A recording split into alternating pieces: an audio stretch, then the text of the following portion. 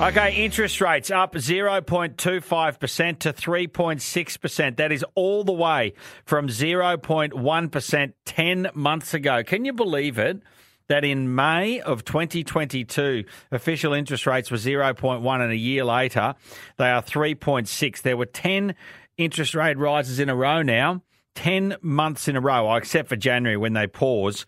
Prior to this extraordinary run of 10 in a row, interest rates had never been raised by the RBA more than 3 months in a row. So that is extraordinary. We'd never had more than 3 in a row.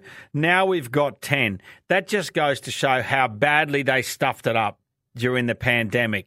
And Philip Lowe, honestly, he did not see it coming, and then it smacked him between the eyeballs, and then it's just gone up, up, up.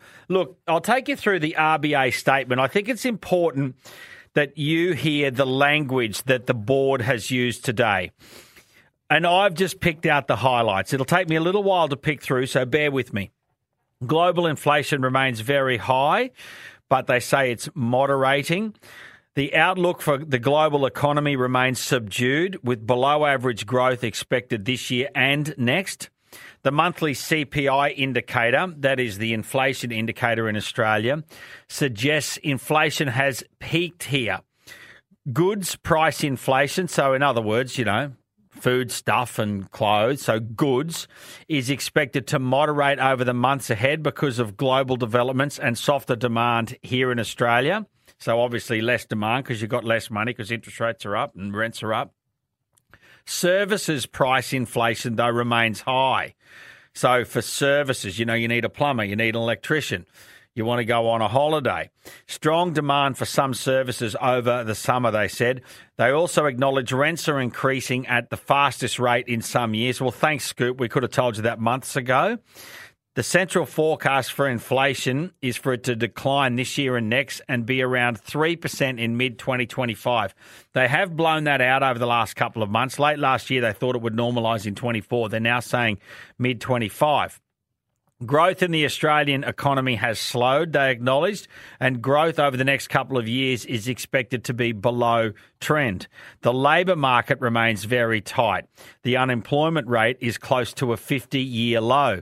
The board remains alert, though, to a risk of a prices-wages spiral because of the limited spare capacity in the economy and the historically low rate of unemployment. So they're so worried about unemployment being so low that will drive wages up, and then you get the wages inflation spiral. The more you pay people, the more they spend. So they actually want wages to be well below inflation at this stage, despite the fact that Labor was elected on a premise that they would grow real wages. Now you've got an RBA saying, no, we don't want real wages at all. We want negative wages. The board is recognising that its monetary policy operates with a lag. In other words, they put interest rates up and it takes a while for it to flow through. And the full effect of the increase in interest rates is yet to be felt in mortgage payments. So they're waiting for that hammer to hit some families. The board's priority, return inflation to target. High inflation makes life difficult for people and damages the functioning of the economy. They want it in the 2 to 3% target range. Now, this is what is the most interesting thing of today's statement. Now, I'll read you what the board wrote as a closing paragraph last month in its notes. It wrote, the board expects that further increases in interest rates will be needed over the months ahead to ensure inflation returns to target and that this period of high inflation is only temporary. So that was a month ago. The board expects further increases in interest rates. Today, the board wrote, the board expects that further tightening of monetary policy will be needed to ensure that inflation returns to target and that this period of high inflation is only temporary. So they've taken away the language saying there'll be more interest rate rises. So maybe they wanted to temper the language a bit, not scare the horses too much, but that was a very significant change in the language from the RBA. Now, very fascinating today. The CFMEU has gone public and blown up, put out a statement saying the RBA model is broken and blue-collar workers are getting slammed and struggle every day to provide basic necessities. It was joined by most of the housing type associations, the REIQ, Real Estate Institute of Queensland, Housing Industry Association, Master Builders Association, all going on the record. They haven't been going on the record previously.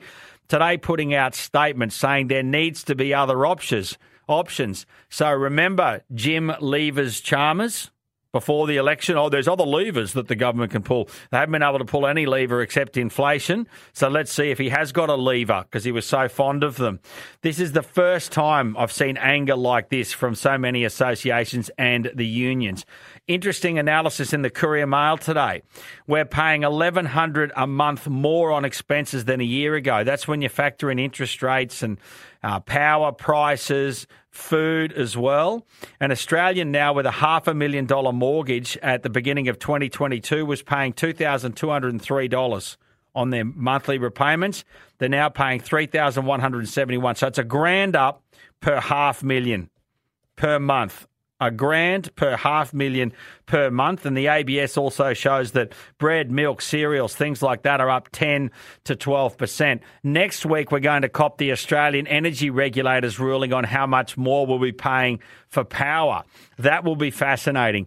Also, some findings today in the Courier Mail that to get a rental home under $400 a week in Brisbane's impossible.